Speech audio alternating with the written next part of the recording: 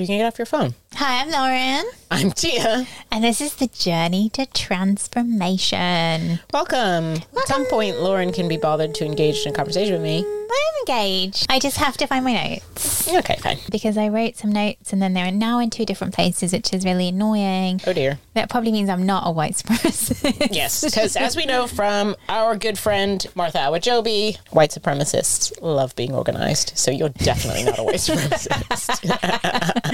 There's a couple of things that confirm that. Yeah. I used to be so organised. You used to be a white supremacist. Yeah, I used to be. What were we talking about? So I wanted to talk a little bit about humanitarian reform or organisations that reform. Why do you say that word Reform. so weirdly? Reform. Okay. How do you say it? Reform? Reform. Because in the humanitarian sector, where organisations provide aid to countries around the world... Don't mansplain humanitarianism to our listeners. Well, it might be changing.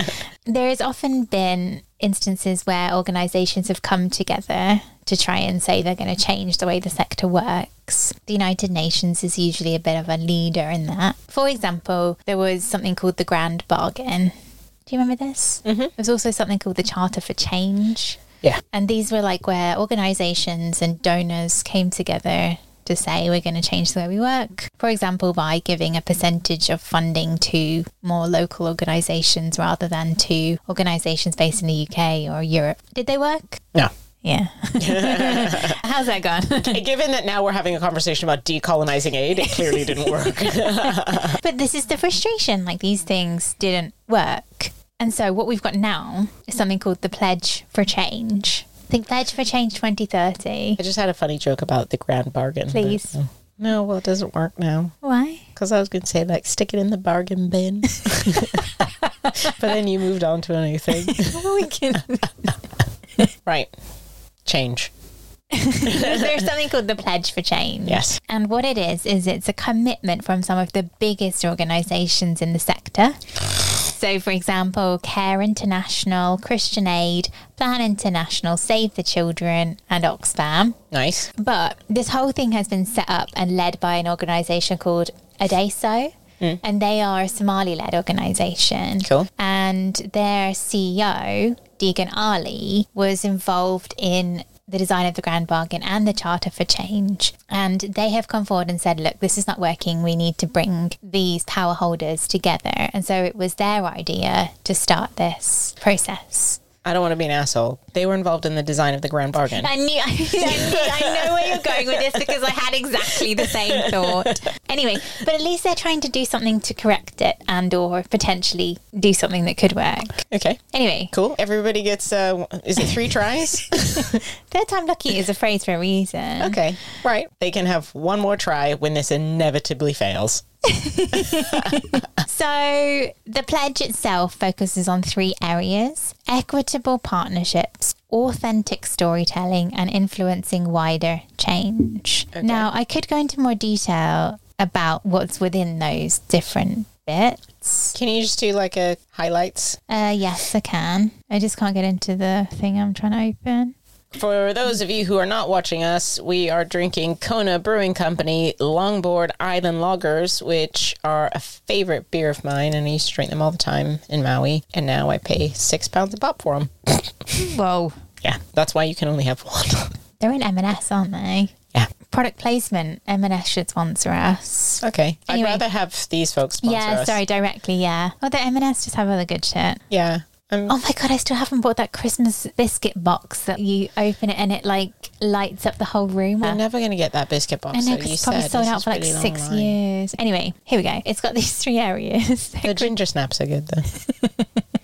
Equitable partnerships, and it's got like 5 points per each bit. Okay. And it's kind of like what they're committing to. So they're committing to, you know, working with national and local organisations. They do that already. We will help them take control. Help them take control. Those poor souls. And where there is no partnership, they will help build the capacity to do so. Build capacity because they're the ones who build it. Uh-huh. I don't want to sound like a dick, but this sounds like it's written in the same fucking colonial bullshit. Are you paraphrasing? Are you or No, reading I'm this word it. for word? It says, help them take control. We will help them take control. Help them, us, them. And will engage directly only when there isn't enough national or local capacity to meet people's needs. Who that defines you know that? of. Yeah, exactly. Where there's no partnership. I don't want to read this like totally because we'll be here for like 6 years. And because it's bullshit. It's the same stuff. It is the same stuff, unfortunately. And then it says INGOs competing for funds, facilities and talent can unintentionally weaken civil society. In the years ahead, will allocate more resources to national and local organisations. But why has that not happened to this point? Just putting that in a new pledge is not going to change anything. And the Grand Bargain, as I mentioned before, had this really strong indicator of switching the percentage of funding given to local organisations. It was a bit like the pioneer of that reform piece. But that was Reform.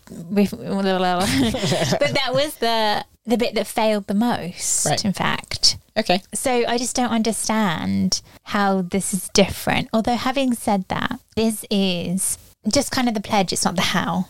And the how is still to come. Okay. So I don't yet know, like, the how could be different. And ADESO is the one, like, owning this pledge for the first 2 years. It's going to sit with them. What does that mean? I guess they're going to be like the secretariat of it, if you like. Okay. And what they decided to do, and I attended the opening session of this, is to keep it as quite a small group. Because ADESO's or Dagan Ali's learning was when it's bigger, as the previous reforms were, things get watered down to the point that the safest option everyone will change becomes it. So that she was trying to kind of overcome that issue. Okay. And then the other thing that they did speak about, which I think I had a question about, was the selection process and like inclusion of who was in this group. And again, their learning was they didn't want to include lots of CSOs that then would feel like it was their job. This is actually the job of the INGOs who've made the problem to understand how to undo the problem and dismantle it because they are the problem. Lots of civil society organisations from the Global South did review the pledge. They had an opportunity to give feedback, review it, and they are the ones who will now be championing it in their own circles. We're not involved in the core group, if you like. Okay. So that's a bit different. Yes, process-wise it's different. And potentially that it's led by ADESO rather than one of the INGOs. It's a bit about what Martha Awajobi, former guest, friend of the podcast, was saying. Yeah, you can put a woman in that role and they can still be misogynistic. They can still be a white supremacist, right? Yeah, no, that's very true. I mean, I'm not saying ADESO is riddled with white supremacists. I don't know. Depends on how much they like spreadsheets. Listen to that episode so that reference makes sense. But the other thing that I found kind of annoying was that they're still using the word aid, and the word aid is still like heavily used across a lot of this. And it's just that kind of association with aid being colonial. I'm just sick of this idea. I'm really fucking tired of this. Okay, I know, dear listeners, I've been shitting on white boys a lot lately, mainly because they've been getting in my way and being horrible and annoying. But I did meet a very interesting white boy. And he and I had a good conversation. I'm not going to out him, but if you want to like hang out sometime and just like talk shit about other white boys, let me know. Basically, he was just like talking about how they like continuing to replay these colonial things, but not really realizing that they're doing it and what that looks like for organizations. And one of the things that he was saying is that even the concept of capacity building, he was like, that rests on an assumption that people that we're working with don't have sufficient capacity. And like, yes, as somebody who did do a lot of work in capacity building and capacity strengthening, there is an inherent assumption in that. But then there's also another angle to that I do think is like rooted in this idea that their capacity must be to a level that we in the global north or white people have decided is the capacity standard. I need to build your capacity to be this, but why? Like, why is it that? So I'm just a little bit irritated by this idea of like, we're going to build their capacity. What we are finding to be the truth thing is people in the global south, I still fucking hate that term, but I don't know what we're going to replace it with.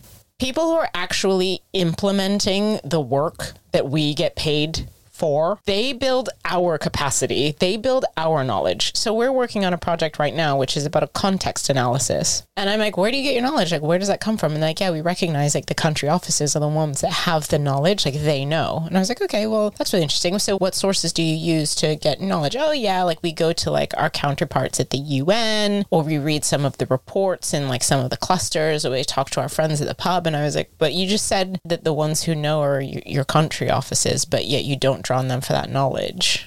Like they're the ones, and I don't want to do like an us them thing, but people who are actually implementing, people who are in those places, they are the ones who are building our knowledge and building our capacity to do our work. Without what they know, we couldn't do it. You couldn't do a context analysis. You wouldn't fucking understand what was going on without those people experiencing the things that they're experiencing to tell us and shape it and make it something we can connect to. So this idea of like, we're going to build their capacity, like fuck right off, because I know that I can never do a context analysis by myself. I would never have any knowledge of how to deliver a program to any meaning or significance without somebody in that community within the affected population building my capacity and explaining to me and strengthening my knowledge. Yeah, 100%. There is a really fantastic article on Nonprofit Quarterly about dismantling capacity building. Did you see the thing that they had? They had the white hand and a black hand, and they were like meeting as fists in the middle, and one had a US flag. No, I don't think so. Okay, I'll send it to you in their newsletter. And I was like,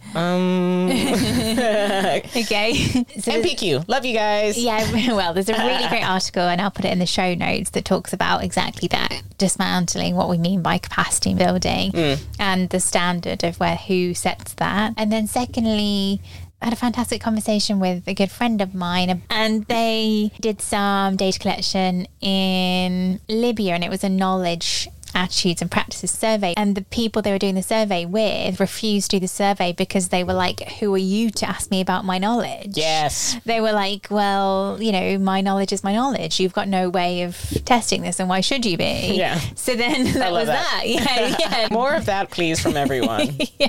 So yeah. Kids, tell your teachers, who are you to test my fucking knowledge? Everyone. I want everyone to just say that. Maybe that's the seeds of what's to come, fingers crossed. But there's another sentence in here that I didn't like for the very same reasons that you're saying. And it says, we'll work in partnership with them. Although it does say national local organisations before, sorry. We'll work in partnership with them to make sure they benefit from our presence. Ew. Yeah. Yeah. Like they have to benefit from your presence, because that's always a good thing. Do you know what I mean? Like it's this, I don't know, I didn't like that sentence at all. It made me feel very uneasy. Anyway, stuff about partnerships, sharing the burden of costs, blah, blah, blah. Sharing the burden of costs. I don't think the burden of anything should be shared. You take the burden, they do the fun stuff. That's it. International non-governmental organizations, and I can say this with very clear eyes because some of the organizations in here I have worked very, very closely with, as have you. Not naming which ones, but we have good friends in all of them, so we love you. We have always made our money off of their work. Civil society organizations, we have always made our money off of them. It's a fucking farce to think that we haven't. So this idea of burden sharing is psychotic to me. There is only one entity who should be holding the burden, and it's not civil society organizations. Make their fucking lives easy. Give them what they want in a way that is convenient for them and useful for them and wanted and desired for them. Anything that falls under the burden category is yours. Yeah, 100%. This entire language, even the risk management point, is very much about exactly what you're saying. It's still setting the standard of the international NGO versus what you said before, the partner's standard and way of doing things not being the ultimate. Right. So this one says, we'll take a more collaborative approach to risk management. We'll avoid applying stricter risk requirements to our partners than ourselves and look for ways of minimizing the compliance burden on partners. Yeah, but like completely... the point. 100%. And also like the risk requirements on themselves still maybe too risky, too much for the partner. And also let's say that there's a donor or someone giving money who's putting risk expectations on the international organisation. That should not be then taken down to the partner level. Yeah. And it always flows downstream. Like, it's a fallacy to think that you'd be able to get away from that. And like, if you manage risk in your nonprofit, like a corporation would, which many people do, many big ones will hire firms that approach risk management in the nonprofit sector from a corporate lens. So it's brand protection, it's all the tolerances and thresholds for things. The risk appetite is really, really limited in very many spaces, but it's not always practical to have those kinds of risk thresholds or a really conservative or a very risk averse approach to certain things if you're a CSO. Like, it just doesn't. Right, exactly. You cannot. And so the idea that you can detach yourself from what your partner is doing as if you're able to like avail them of not the responsibility, but everyone can just be like, oh no, it's cool, like they're just doing that thing. Like, it just doesn't fundamentally seem like it would track with things like, I don't know, counterterrorism legislation, which we've seen some partners get trapped in because they refuse to sign some statement saying that they're not terrorists because they feel offended by the mere suggestion. Right. That's a real example. Well, exactly. And also just the risk factor to staff you work with in context is so different. How many South Sudanese national staff have been killed in their line of work over international staff that have the ability to leave? You know, it's just so different. How to work should not be governed by INGOs. Yeah, well, that's... The problem is, this is a pledge for change. And whilst it is about how they change the way they work, it's the way they work has major interactions with partners and other stakeholders. So they're still setting the bar. Yeah. Rather than just saying, I suppose they can't like really isolate themselves to it. But how long is this? It seems long. It's fairly long, yeah. I could have done this in one sentence. If I could have done it in one sentence, it would be easier. Okay, so then... Do you not want to know the sentence? Yeah, I do, yeah. Sorry, I didn't think you were going to share it. Well, I'm very happy to share it because this is a sharing podcast. Okay, come on then, share it, please. It could be, we will be led by our partners. End. Yeah. Wild. That's it. That covers all that shit, because your partner may be like, yeah, we need some support with our capacity. We don't know how to do whatever, and we'd like to. Could be that. Or it could be like, I interviewed somebody in Syria, and they were like, we know what to do, so...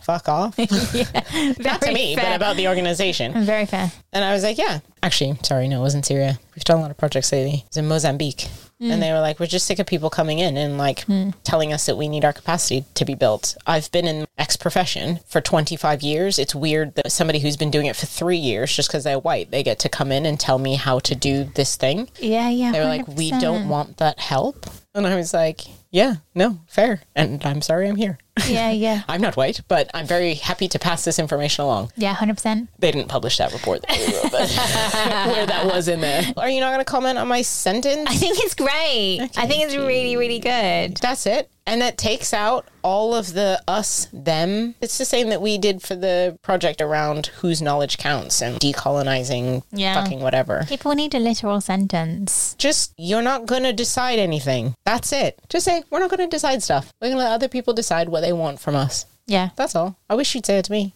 Bye. Anyway, then it goes on to authentic storytelling, which is what we've talked about quite a bit on this podcast with Sabrina. Go and see that episode. Authentic storytelling, it's like, we know all of this, blah, blah, blah. I can't be bothered to read all of this. It does talk about like creating cultures of anti-racism, jargon. Nobody knows what that means. Amplifying stories. Yeah, it doesn't go into detail about what that means. This is all the stuff we've been talking. I don't want to be crabby and like rain on. I don't want to like shit on this parade. Oh God, you're shitting on this parade. But it just seems shit, so I'm just adding more shit to shit. It just seems like a terrible fucking useless exercise. Okay, influencing wider change. The one thing I wanted to read out here is this one. We will speak out against any government policies or international action that perpetuates a colonial approach to aid and development. Oh, will you? So this was my question that people fucking ignored.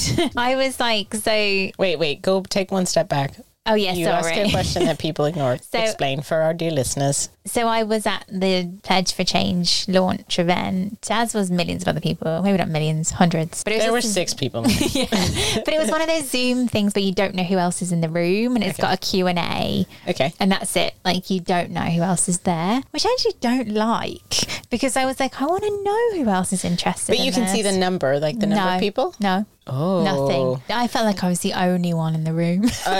Is there anything in the pledge about transparency? Well, not here. Because I also couldn't see other people's questions. Only the panelists could. And I don't like that. And I could put anonymous or my name, and that was it. What did you put? One anonymous, 2 my name, I think. Nice. But I wanted to know how many people were on this. Cool. I don't like the idea that you can't see other people's questions. It's like when we use Slido, shout out to Slido, you can do the anonymous questions, but Yeah. people can see the questions and they can vote on those questions. Yeah, So like if the moderators aren't answering the questions, Yeah. you know? But that's the thing. So then I had no idea how they were selecting the questions. And also, I would have loved to have seen what other people were asking, you There's know? a lot of power dynamics in this. Yeah. I'm convinced this is just bullshit. This feels Anyway. like a catfish. So when I was in Zoom, so I did ask a question. So I was like, it's all well and good saying that you're going to speak out against governments, but I haven't heard any of you talk about what that means for your finances and whether you're willing to take the risk. I think I put that one anonymous.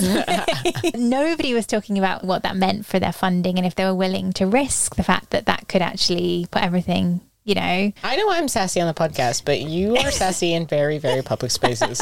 But no one decided to respond to that. Rude. Okay, so we're putting this question out there. Yeah. What does calling out government, who also is your daddies and Right. gives you your allowance, what does that look like? Yeah. Tell us practically. Are you willing to? It's the same thing when we're talking about human rights. Governments are not gonna like use the full power that they have available to them to hold other governments to account for their human rights violations. You know, think about where the World Cup is being held in. Qatar? Yeah. Oh, Football World Cup. Football World Cup. That's it. I mean, think about that. Yeah, exactly. People are still going. Your fucking government that's got like all this human rights shit. Go on. The one where he was like, oh, queer people just Yeah. need to be like chill. Hello? What's his name? Rishi Sunak. No, it wasn't Rishi Sunak. He had a better approach because he was like, you know, the government of Qatar doesn't hold, we don't have shared beliefs in rights that something. It wasn't him. It was the foreign minister or something like that. Oh, who's the Foreign Minister? Jeremy Hunt. No, I don't know. We should find out so that we can sufficiently drag this dum-dum. Yeah, okay. What do you look for? Government, LGBT, Qatar, news. Foreign Secretary, named... Ugh, I always have to manage my cookies. James Cleverly, British Foreign Secretary. Oh, yes, okay. Receiving backlash for suggesting gay soccer fans should be, air quotes, respectful in Qatar when attending the FIFA World Cup. So this is what I mean. Like, okay, that's really shitty. But also, you can be like, yeah, queer rights and human rights. Everybody's entitled to their human rights, but you're not going to, like, use the full weight of your government to hold other governments to account. No. CARE International isn't going to be like, FCDO, fuck off because you're being too colonial. Right. We don't want your money. No thanks. So, Plan International, their CEO, Rose somebody. Anyway, I don't know. I was with the other CEO. Plan International's CEO did mention, because somebody did ask in the Q&A that I didn't get to see, what are the challenges that they're facing internally? Actually, a lot of people were worried about the internal challenges. About plan. Yeah, I was like, Oh, all of them. yeah, all of them. Oh. To try and get this pledge through, what challenges did you face internally? Bearing in mind that most of these organisations are a federated structure.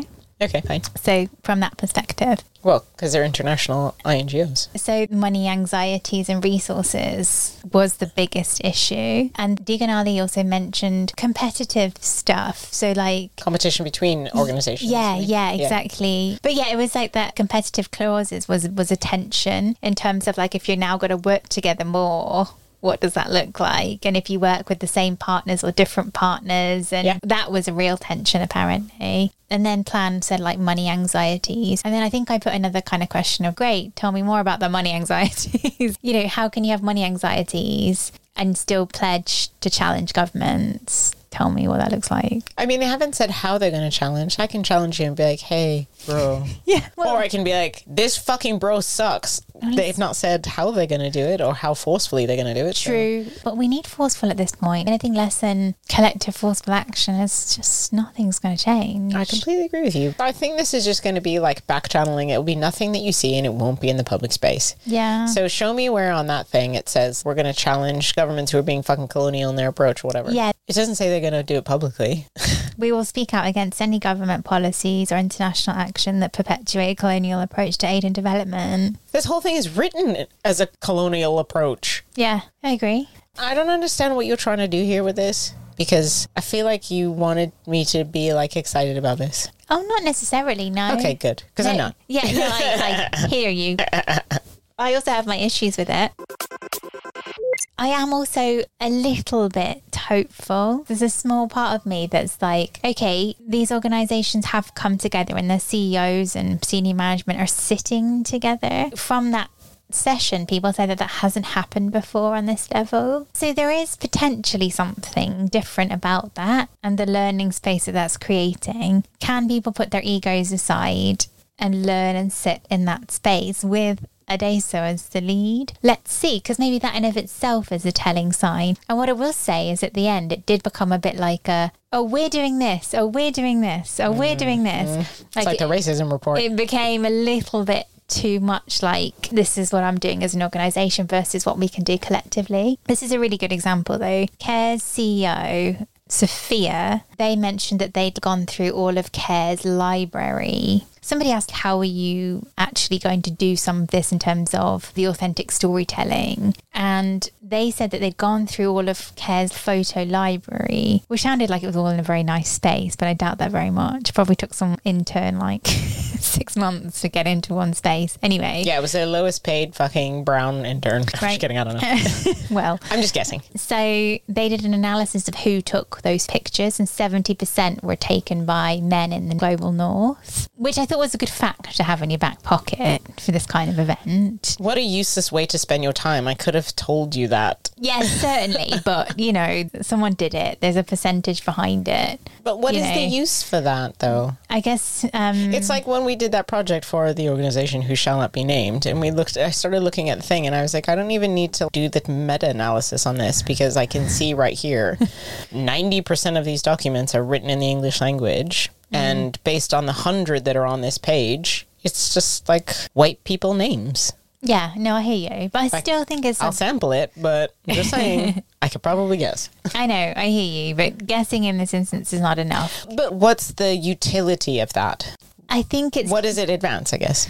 I mean, I don't know. I don't know what they're going to do with it. It's a good question. But like, I imagine that will just be the pivot in which they then say, okay, we now need to stop having people in the global north take these pictures. And I know that seems incredibly obvious, but to see that it's not there and it's not been done, but then as a flipping point. I don't know. I feel just like the scraps of some intention, because like, who cares? What meaningful change is that going to do? Like, what would be an interesting kind of tangential thing to me is if they said, we're not going to draw on any sources. We're going to take 60% of our resources, like how we find our knowledge. So the sources of our knowledge will be in English because that's just where it is. Mm-hmm. And then the 40% we're going to source from other languages other than English, in recognition of the fact that there are knowledge holders who choose not to communicate their knowledge in English. That's much better. That's a much more useful thing. Like, I don't really care where you get your fucking photos. I care what your photos depict and how they were depicted. But that just seems like such a narrow fucking bullshit thing. I don't really care about it.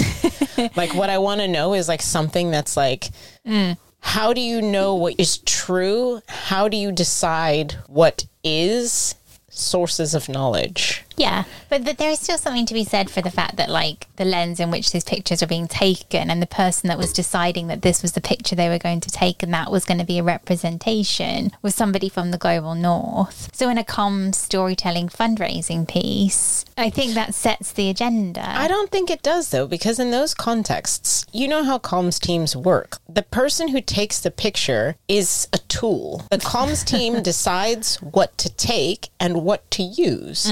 So So they have a brief that they give to somebody. Go out, find your brownest baby with the most fucking flies on them and get that photo. Like, they're deciding. It's not like you've got some independent photographer who's like running wild. They're working for an international non-governmental agency. They've been hired. They've been given a brief, and then somebody approves those photos to be put on the comms material. So what's more important to me is, I feel like I'm just being really crabby at the moment, and I know I'm not in a great mood. But fundamentally, for me, what is most important is who's on your comms team making the decision of what you put on your annual report. Because your photographer is not taking one photo and giving you that one photo. They're taking thousands of photos. Who cares who took the photo? Who decided that that was the photo to use? That's what I want to know. Okay. And that's what I want to know that the CEO of Care International is doing with their time. Sophia, at me. But I do think they've got to start somewhere, and I'm going to be hopeful in that. I'm going to drag you down to the pits of despair. Because I do think they've got to start somewhere, and from the shit the others were spewing, I just felt like that was better. Okay. All right, good job, Sophia. Yay. Who is the CEO from the Global South, by the way? So, I don't know. Okay, so they've given the CEO from the Global South the task of counting pictures. Cool. Seems reasonable. Okay. Obviously, I don't know that's the case, and she probably didn't count them herself, but I'm just saying, it was funny to come out that way. So the other thing I wanted to mention was there was a black guy who was an advisor,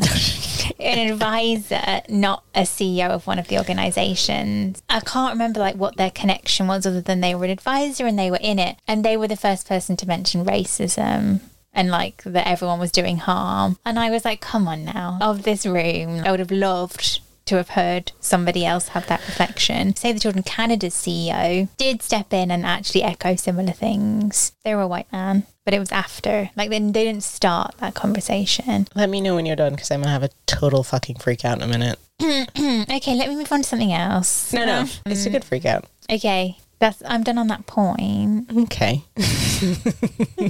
Are you ready? I'm going to have a drink. Go. Buckle up.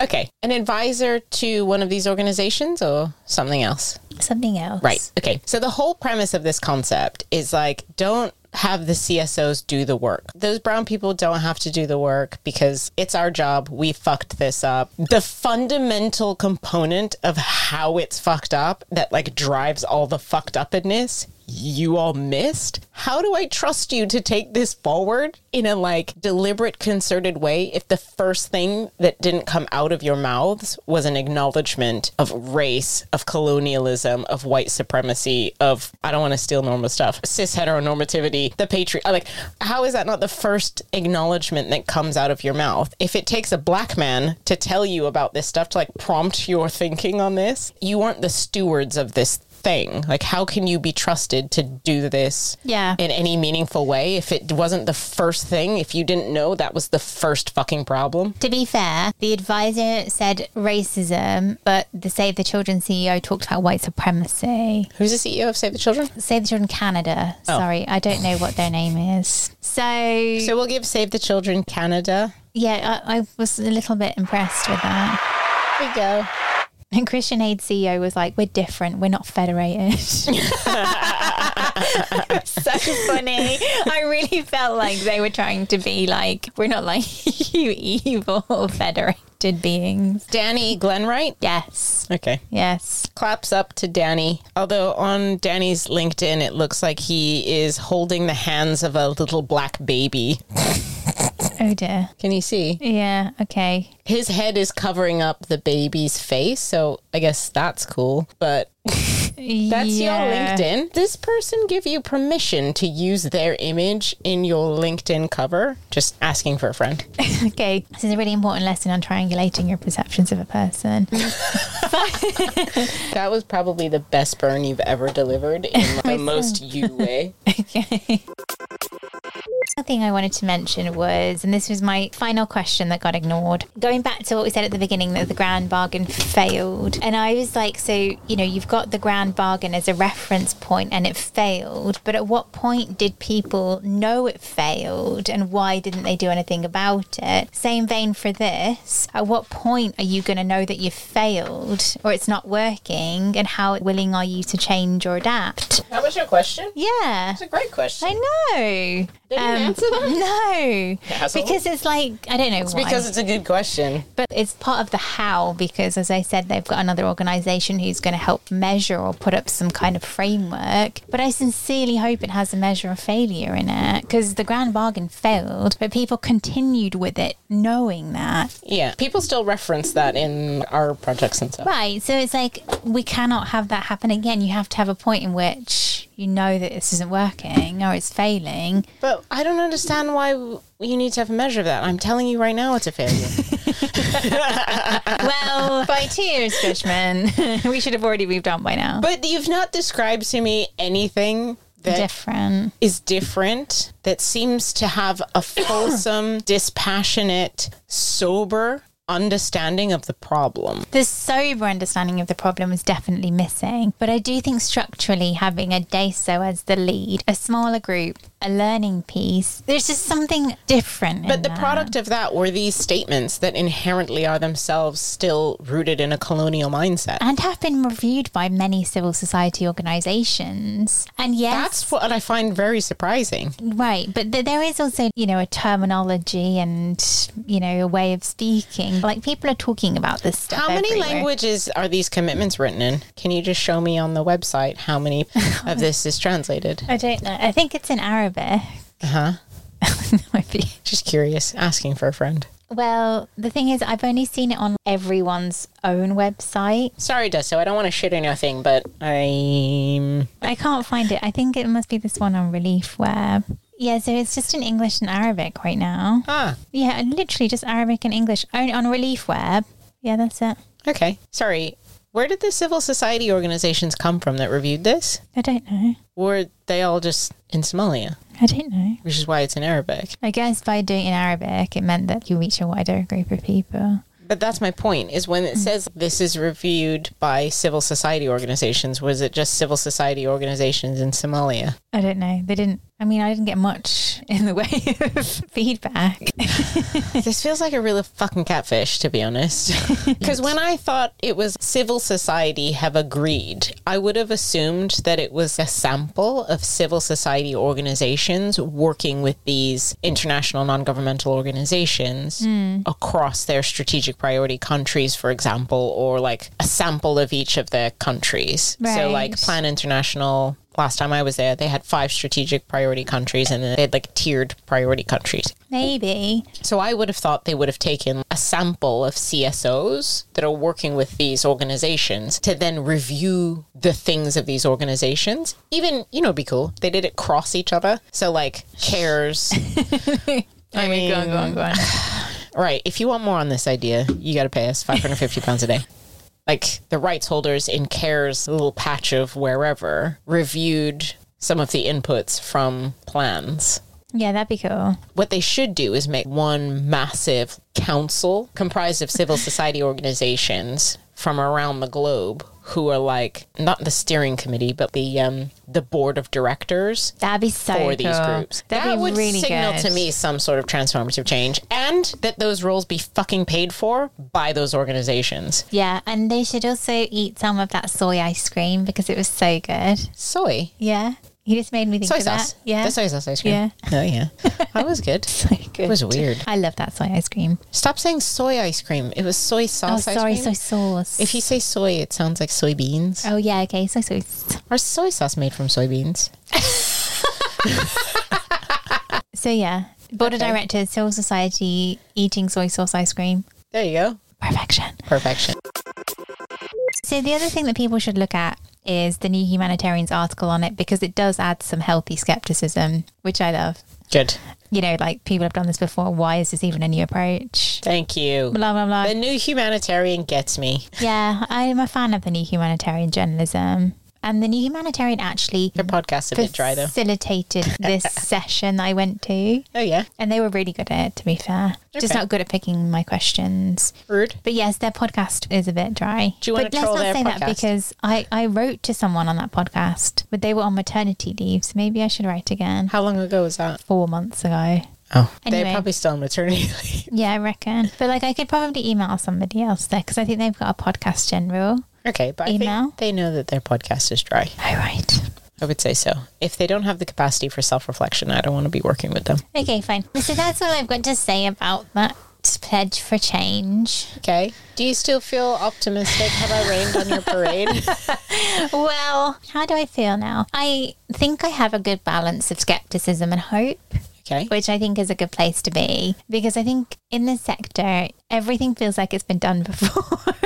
And everything feels like you are banging your head on a desk saying, I said this 5 years ago, or I said this 2 years ago, or why has this not been done? Everybody knows this. So I do feel like having a jar of hope is important.